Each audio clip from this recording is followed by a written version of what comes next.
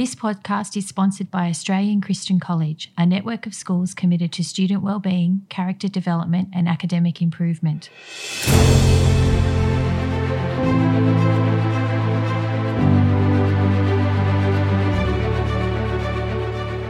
Welcome to the Inspiration Project, where well-known Christians share their stories to inspire young people in their faith and life. Here's your host, Brendan Corr.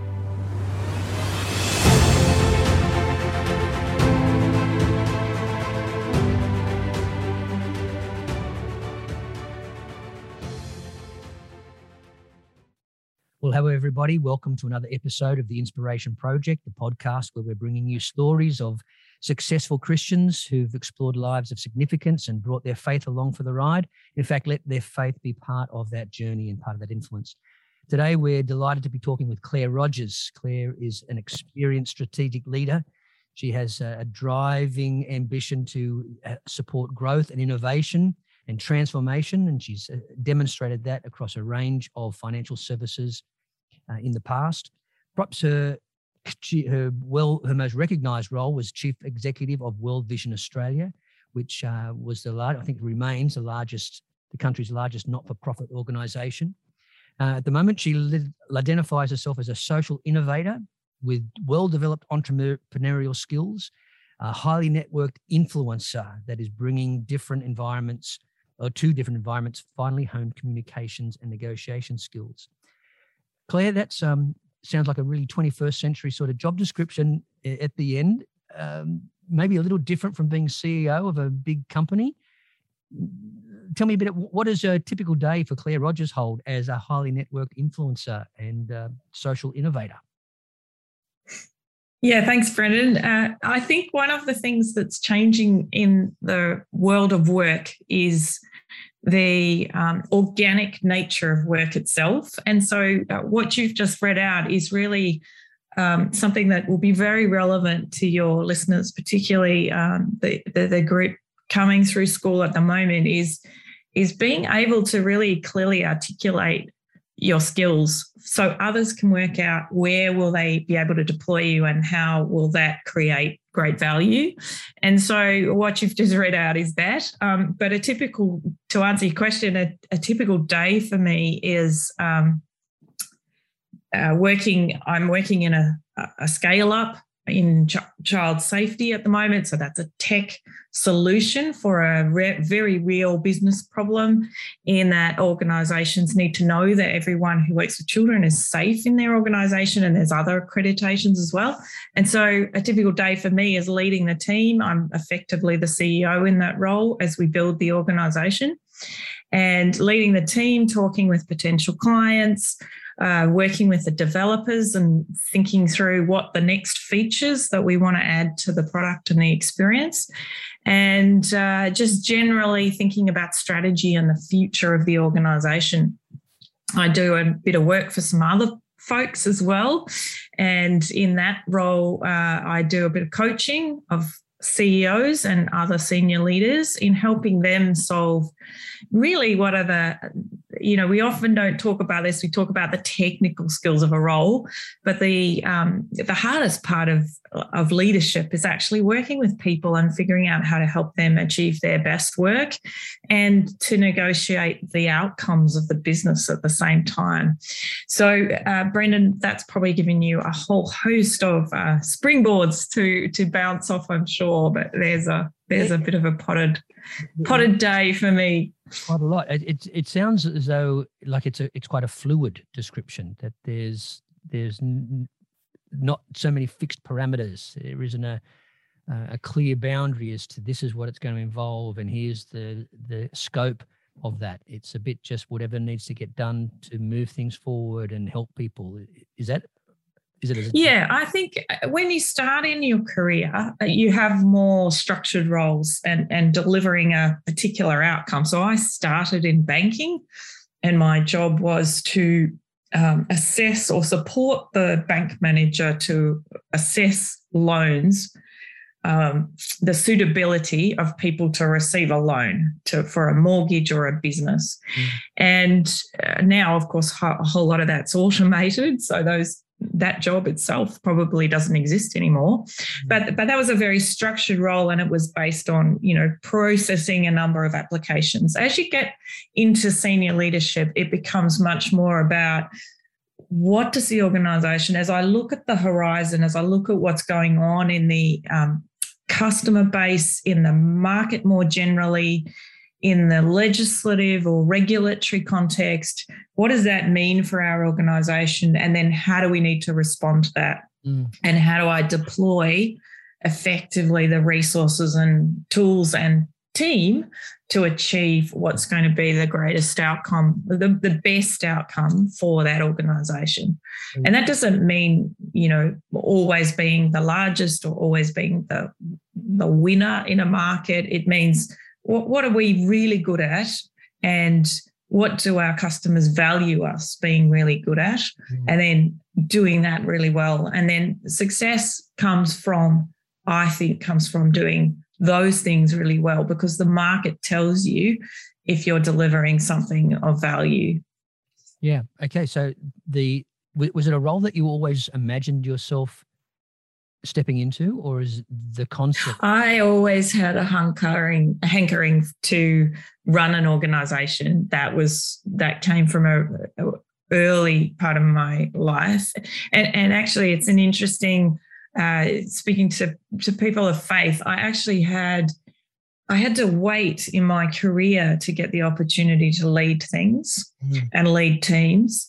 But I had heaps of experience in my church context, in youth group, in, a whole host of other Christian organisational contexts to lead. And that was a great, I think, training ground and experience for me to then take into my career when the time was right to lead others. Yes, I always had a hankering to run organisations because I'm driven by helping them achieve their potential. Yeah. And one of the great joys for the leader and also responsibilities is to be able to create the space for an organisation to achieve its potential. Because we've all worked in organisations where, the leaders are sometimes not close enough to the potential of the organisation. And, there are people in the team who can see, we need to go over here, and the leaders create, in a way, an immune system that stops that potential being achieved. So as I've got more senior, I've been able to see how that leadership allows the space. It's not for me about hierarchy and having the title.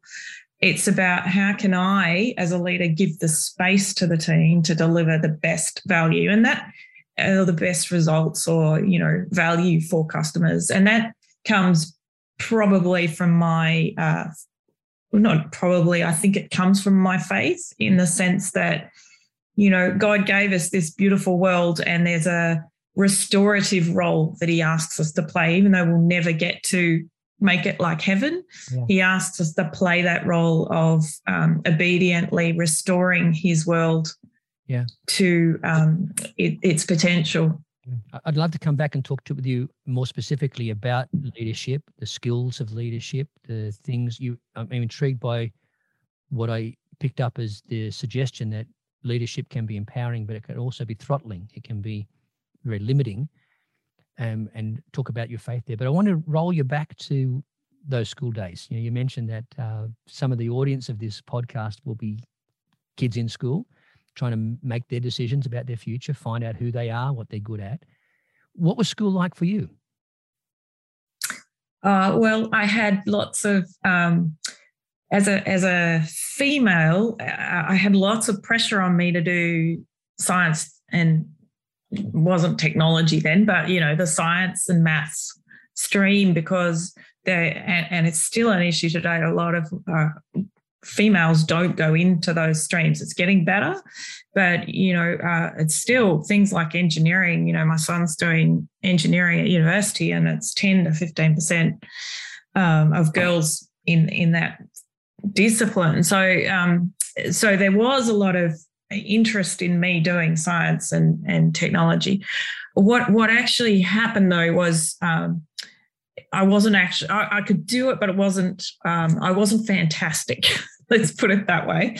And so I kept on the maths because I really enjoyed the maths, and I had English literature, and I joke about it as reading, writing, and arithmetic. Yeah. And that's what I then ended up doing in my degree. I took those interests into my degree, and got hired into a bank because of my mathematics. But I laugh and say that actually it was my English literature and English that is what built my career, because it was, you described it in my bio, but this influencing and being able to construct arguments and explain and create the clarity and context is what helps organisation to move forward. So, so while the maths got me in the door, it was probably the English that helped me build my career.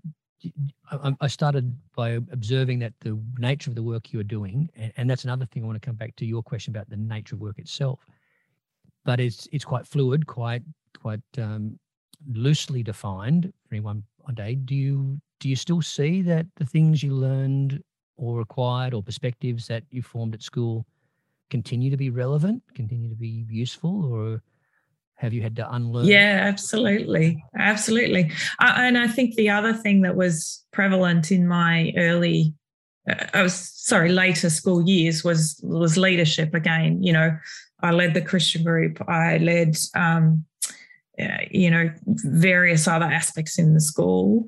And so that has always been a consistent theme through my career, even when there's been times where I haven't been able to play that leadership role in one context, I've been able to do it in my personal life and vice versa.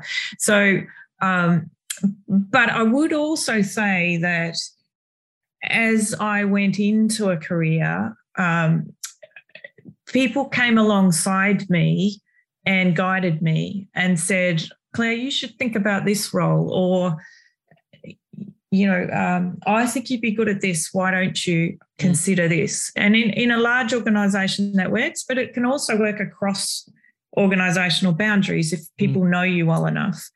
And so from an early stage in my career, and I think this certainly applies to school as well, being willing to listen or explore or hear other people's perspectives about your skills and strengths is definitely something that has helped me know myself.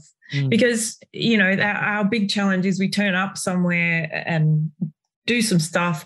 We think it's worked out, or it might be a very difficult situation where it didn't work out. We don't, unless we ask and explore, we don't know how people are receiving us. And one of the things I learned in my career, and it was actually a failure point, I was at one stage demoted from a leadership position to a more junior leadership position. I was on an executive team and was asked to step down to the layer below.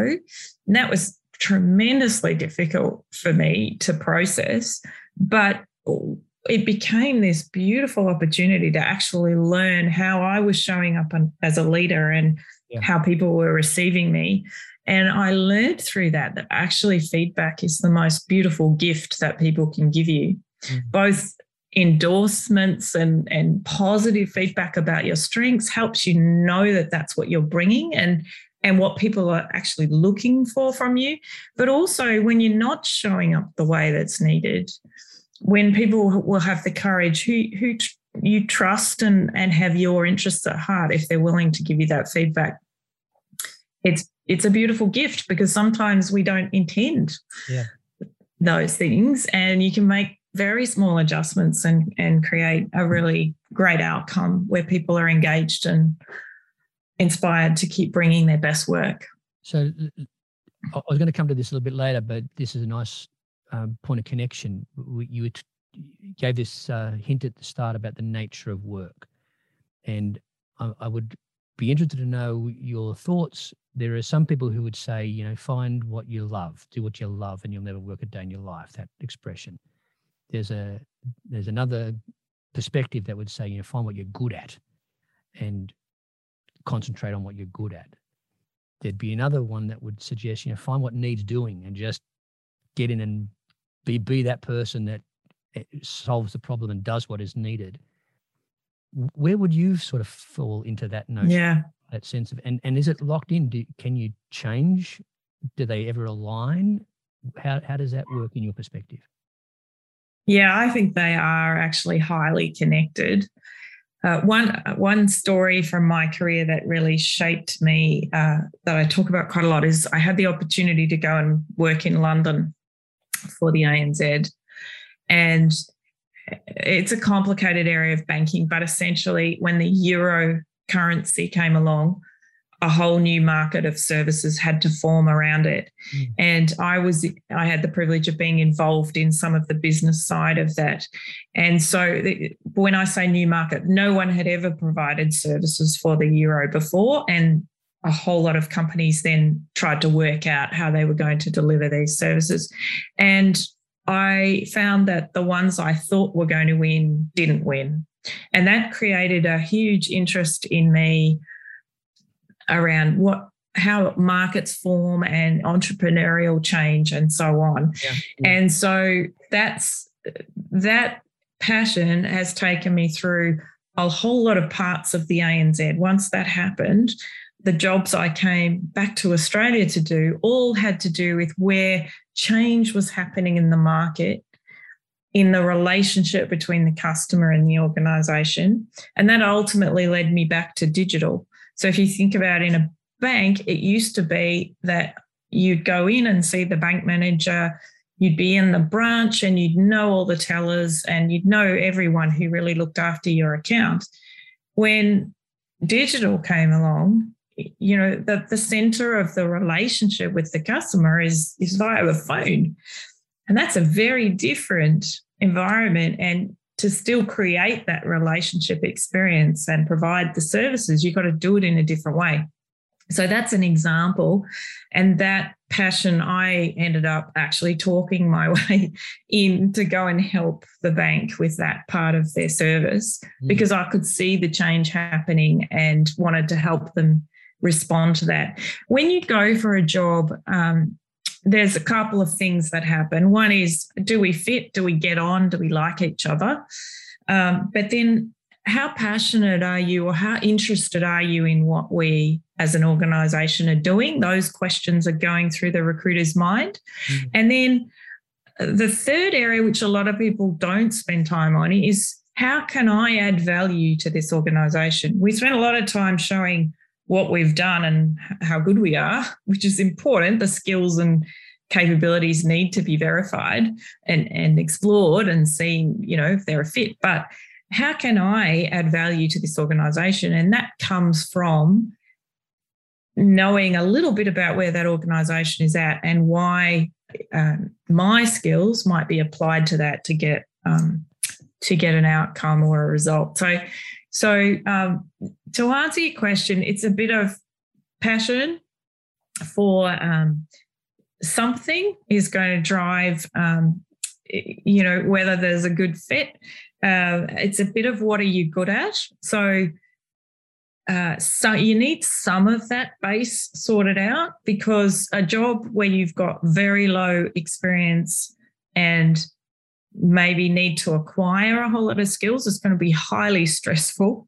But you also don't want to take a job that doesn't stretch you. Yeah. There's got to be that growth and opportunity to learn. Yeah, that's good. You've mentioned a few times the role that faith and your faith experiences had in providing opportunity and sort of intimated that it was part of a guiding principle in life. Take me back to your faith journey. How did you come to faith? What has it meant to you? How is it growing? How does it impact the key points of life about decisions, going overseas, finding other work, coming home? Where is God in that for you? Yeah, well, I grew up in a Christian family, but made my own decision at about, I think, 11 or 12, and I knew that was important. knew enough to know that it was important I had to make my own decision. And I didn't have to make the same decision as my parents. And then I think have had just a sense of, in many ways, God's presence. Because as I look back over my career, sometimes you can see these things in hindsight more than you can looking forward. But as I look back over my career, I can see moments where I got the opportunity to be involved in something that built a core capability that then later became useful in another role. And so a practical example of that is I was the chairman of Ridley College in Melbourne, the Anglican college, one of the national Anglican colleges that trains ministers and chaplains and people for Christian ministry. And the fact that I had that job and had been in the ANZ and done all of that great commercial experience, the fact that I'd also run a not-for-profit, those two experiences led to the role at World Vision. So in hindsight, you can see how God's built those skills and experiences together. I talk about that, my superpower is actually marrying purpose and commerciality together with integrity and deploying that in the in different contexts. That's what I bring. And I think, it comes back to this point around, we're not going to make heaven on earth. That's God's job. But he does call us to be obedient and seek to restore things that are not okay. And, in the case of OHO and child safety, we're a protection mechanism for organisations to make sure that unsuitable people don't have access to children. And the way things are working at the moment, it's not okay, the way organisations are managing this. And so that's meant that people have had access that shouldn't have had access. And so that's what drives me, is that we have this opportunity to not walk past things that should be managed better to protect our social fabric and to protect the opportunity for everyone to grow up and have opportunities that we have.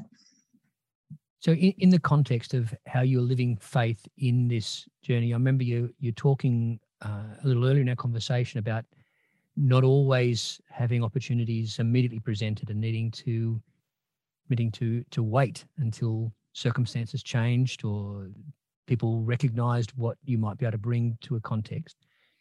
In that space of patiently waiting and having a sense of purpose, where has faith been for you in holding those tensions? Yeah, great question, Brendan. Well, I just love the story of King David, who was told that he was going to be king 40 years before he actually became king. And at times that's the sort of thing that has influenced me to have patience, because it's God's timeline, not mine. And, we're called to be obedient. We're not called to be successful. We need to leave the success up to God. Yeah. And so those are the sorts of things that I found really encouraging and helpful at the times when I felt impatient and wanted to get to those opportunities earlier, perhaps than God wanted me to. And we need to trust. And COVID has been particularly challenging, I know, for lots of people, because we have this sense of time, now, of things not being in our control. Yeah. And I think now more than ever is a time to say, well, we need to do what sits in front of us that feels right and feels appropriate for our circumstance, but also recognise we're in unprecedented times. Yeah. And as someone said to me yesterday, this 18 months, 2 years is 5% of a career. Yeah. So, it needs to be put in that context. And your faith has sort of carried you through those moments of waiting and kept you expectant and ready for the next door that opens, and maybe even given you the sense of stepping into the opportunities. Has it also had an influence into making choices around what next opportunity, what you will derive? I'm thinking of you talking about making decisions around the sort of work that you focus on, that you give your energy to, and the sense of redemptiveness about your work. Has faith shaped what you prioritize or what you pursue in terms of the product of work? Yes, I think in lots of ways, for me, it's been about things of purpose. And there are lots of jobs you can do in life, and there's nothing wrong with any of them. In fact, God's very clear, work is a good thing, and work is a blessing from God. So the actual type of work probably in God's scheme doesn't matter. But for me, I think one of the things I learned early was that I could do complex and maybe things that involved people on a scale or a level of complexity that suited my skills. And so I leaned into some quite significant challenges at Ridley, and what we were able to do was build a whole online program of education way before COVID came along. Yeah. And that built and sustained that organisation through COVID, actually, because their online student has meant that they were able to cope when they couldn't have students on campus. So I think what I would say is you probably wouldn't find me working in Bunnings. Who knows? Maybe God's got a different plan, but you probably wouldn't find me doing hardware. You'd find me where people, where there's a really strong sense of purpose and a strong need for transformation to respond to the context, and that's about where you're most likely to find me. That's good. And I think it does speak a little as to how you ended up, World Vision,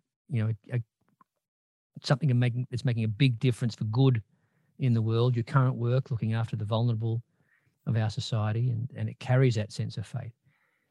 Yeah. If I can pursue a little more, Claire, the notion of how your Christianity might have changed the way you lead. Obviously, you have inherent capacities to do that, skills that allow you to articulate vision and bring a sense of purpose and inspire. And that you've had some experiences where you've learned how feedback can hone and shape and bring clarity. Brene Brown, clear is kind, that sort of thing. But what has your Christian faith done to shape, change, moderate the way you lead? Yeah, Brendan, I think you touched on it. It's actually in your question, but this, I've really had to sit with this clear is kind area of leadership, because everyone wants to come, mainly everyone wants to come to work and do a great job, and what gets in the way of that is lack of clarity, lack of honesty, lack of reflection time. And that's for me as well as for my team. And so that's the first thing. The second thing is making it safe to speak the truth. And I hear a lot of leaders who maybe don't have a Christian background talk about how important this is, but to actually live it and do it, it requires the willingness to be personally vulnerable, because the only way my team's going to want to show up and be honest about what's really going on is if it's safe to do so. Yeah. And the only way they're going to be vulnerable is if I'm willing to be vulnerable. And so I've had to really intentionally lean into that conversation with teams and encourage them, because my view is if you don't lean into the truth, you're going to waste a whole lot of time. You're going to throw resources and solutions at problems that are going to fail. Yeah. So the willingness of people to bring in the truth and organizational structures are hard because we all have a responsibility and we want to do our jobs well. And so we come and say, yep, everything's going great. Thanks very much. But reality is, there'll be some area that's just not working. And unless we have that conversation, it spreads, it creates, can create a cancer through the organization. And so for me, that's been Jesus is the ultimate place where we bring our truth. Yeah. And so, he's actually the ultimate solution to whatever that truth is.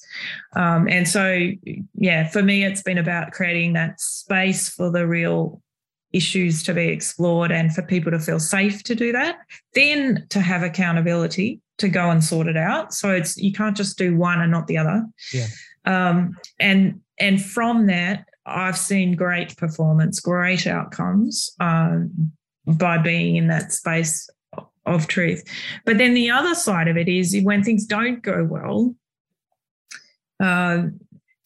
again, what I said before, God asked us to be obedient. He didn't ask us to be successful. Mm. And, if we're successful, the temptation is to think it's us. Mm. We did such a great job. And when it's terrible, the temptation is to look at God and say, well, come on, God, what have you're not honoring my contribution.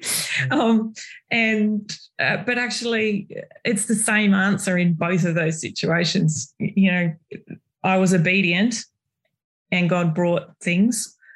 I was obedient and this time God didn't bring things. So that's an important part, I think, of grounded, honest leadership. It's not a space that Christianity is probably flying its flag all that well, do you think? I don't think Christians are known for being able to create that safe sort of space of sharing honest feedback. That it's a matter of grace will cover a multitude of sins and that sort of a issue. Or if it's got to get tough, we tend to rely on just being as blunt and brutal and checking our Christianity at the door. It's a real challenge. And how have you found that? How have you grown in that? Yeah. The Spirit of God has helped you in moments? Yeah, I've learnt through some mistakes and also some successes that if you help people confront the truth by making it safe for them to confront the truth, they will often make their own decisions as to what should happen. So an example, someone that was working for me, it clearly wasn't working out, highly stressed individual, was causing issues across the organisation. We dealt with the stress and created the space for the stress to be processed. I created that space. Then the person had time to reflect and come back and say, actually, I think it's time I moved on. You're quite right. I think the challenge in Christian organisations is we're relational people, and we want to effectively meet in church and be relational. But I actually think, and I'm totally with Brené Brown, that's not kind. Yeah. If something needs to be said, it's about how we create the environment for people to still retain dignity and hear that information or that feedback or that accountability and calling people to account. I think Jesus was very clear on accountability. Yeah. And I think it's a part of, sometimes a part of the way we build organisations. We kind of, we don't like doing that. And it is hard. I totally accept that it's hard. But the rewards are profound when you do it from a place where people have dignity, because everyone respects that's been, they can see that from the outside across the organisation, but they can also see that you're dealing with the accountability issue. Because if you don't deal with the accountability issue, everyone goes, oh, well, this organisation, they don't have integrity, they're not dealing with issue X. But if you deal with it too brutally, as you describe, then it's like, oh, goodness, I don't want the knife to fall on me or the axe to fall on me in that way. That's awful. But the respect for every person being created under God says, how can I do this with dignity Yes. How can we get to this place with dignity for both parties? Yeah. That's, I think that's what God calls us to do. Yes. Amen. Yeah, amen. That's good. I was put a note down as I was chatting earlier about the challenge of knowing yourself well, knowing others well, knowing that work well. And I think what you're hinting at here is that it's also about letting yourself be known by God and having that degree of primacy, that because you are known and loved and want to live faithfully in a Christ-like way, that's what you carry. Genuine love, not just niceness. Genuine purpose, not just business. The humanity that God always brings when he's at work. Yeah, Brandon, there's one other thing in here too. I think organisations, perhaps less Christian organisations, but certainly in the commercial world, they like to focus on what you don't do well. And spend time, and I've had plenty of bits of feedback. And, I talked about feedback before. I have a litmus test on feedback is, does this person have my best interests at heart in giving me that feedback? And if it's a safe place for me to explore that feedback because of their intent, then I listen to it a lot. You will still get, as a leader, and as the CEO, everybody's looking at you, to see how's Claire going to behave in this context, what's she doing, what's she saying, all of that stuff. You get watched far more as the CEO than in any other role. And you don't always get it right too. That's the other part of it. What I've found is that organisations spend a lot of time working on your weaknesses. Yes. I'd much rather work on someone's strengths and help them understand their weaknesses so they can draw on other people to bring that, because I think our strengths, are what help and fuel our career. Yes. And so, and an example I have, I had at World Vision, I had a couple of people, one who carried the responsibility of the external reputation of the organisation and one who carried the responsibility of the internal reputation of the organisation. And I had them with me on a fortnightly basis to explore what was going on and what did we need to say into those contexts to help the organisation thrive and do its job really well. And so, bringing that, their technical strengths, sometimes it's also leadership strengths that others have. I have someone who can tell me, because I'm really good at focusing on where the organisation needs to go. I sometimes don't notice, this won't surprise you, I sometimes don't notice how people are feeling about life, and maybe there's other stuff going on in their world. And so I always have someone in my team who's really good at spotting that, and they'll come up to me and I'll go, oh, you know what, Claire, I know it's all good, but so-and-so is having trouble at home with one of their kids, and that's why they're distracted, And so I always have someone who's giving me that, rather than me trying to be the person that will spot that, because that will, then I'm not bringing my strength, if that makes sense. So it's like the living out of the body of Christ, right? Exactly. We see different things, bring gifts and contribute to the shared leadership. I want to really thank you. I thank you for sharing your insights. And it's a great thing, as we started off our conversation, talking with people who have been able to sort things out with God's help and have traveled the journey that others can learn from and learn with. So thank you for sharing your story and the part that God has played in that. Anything finally that you might want to just leave with our listeners?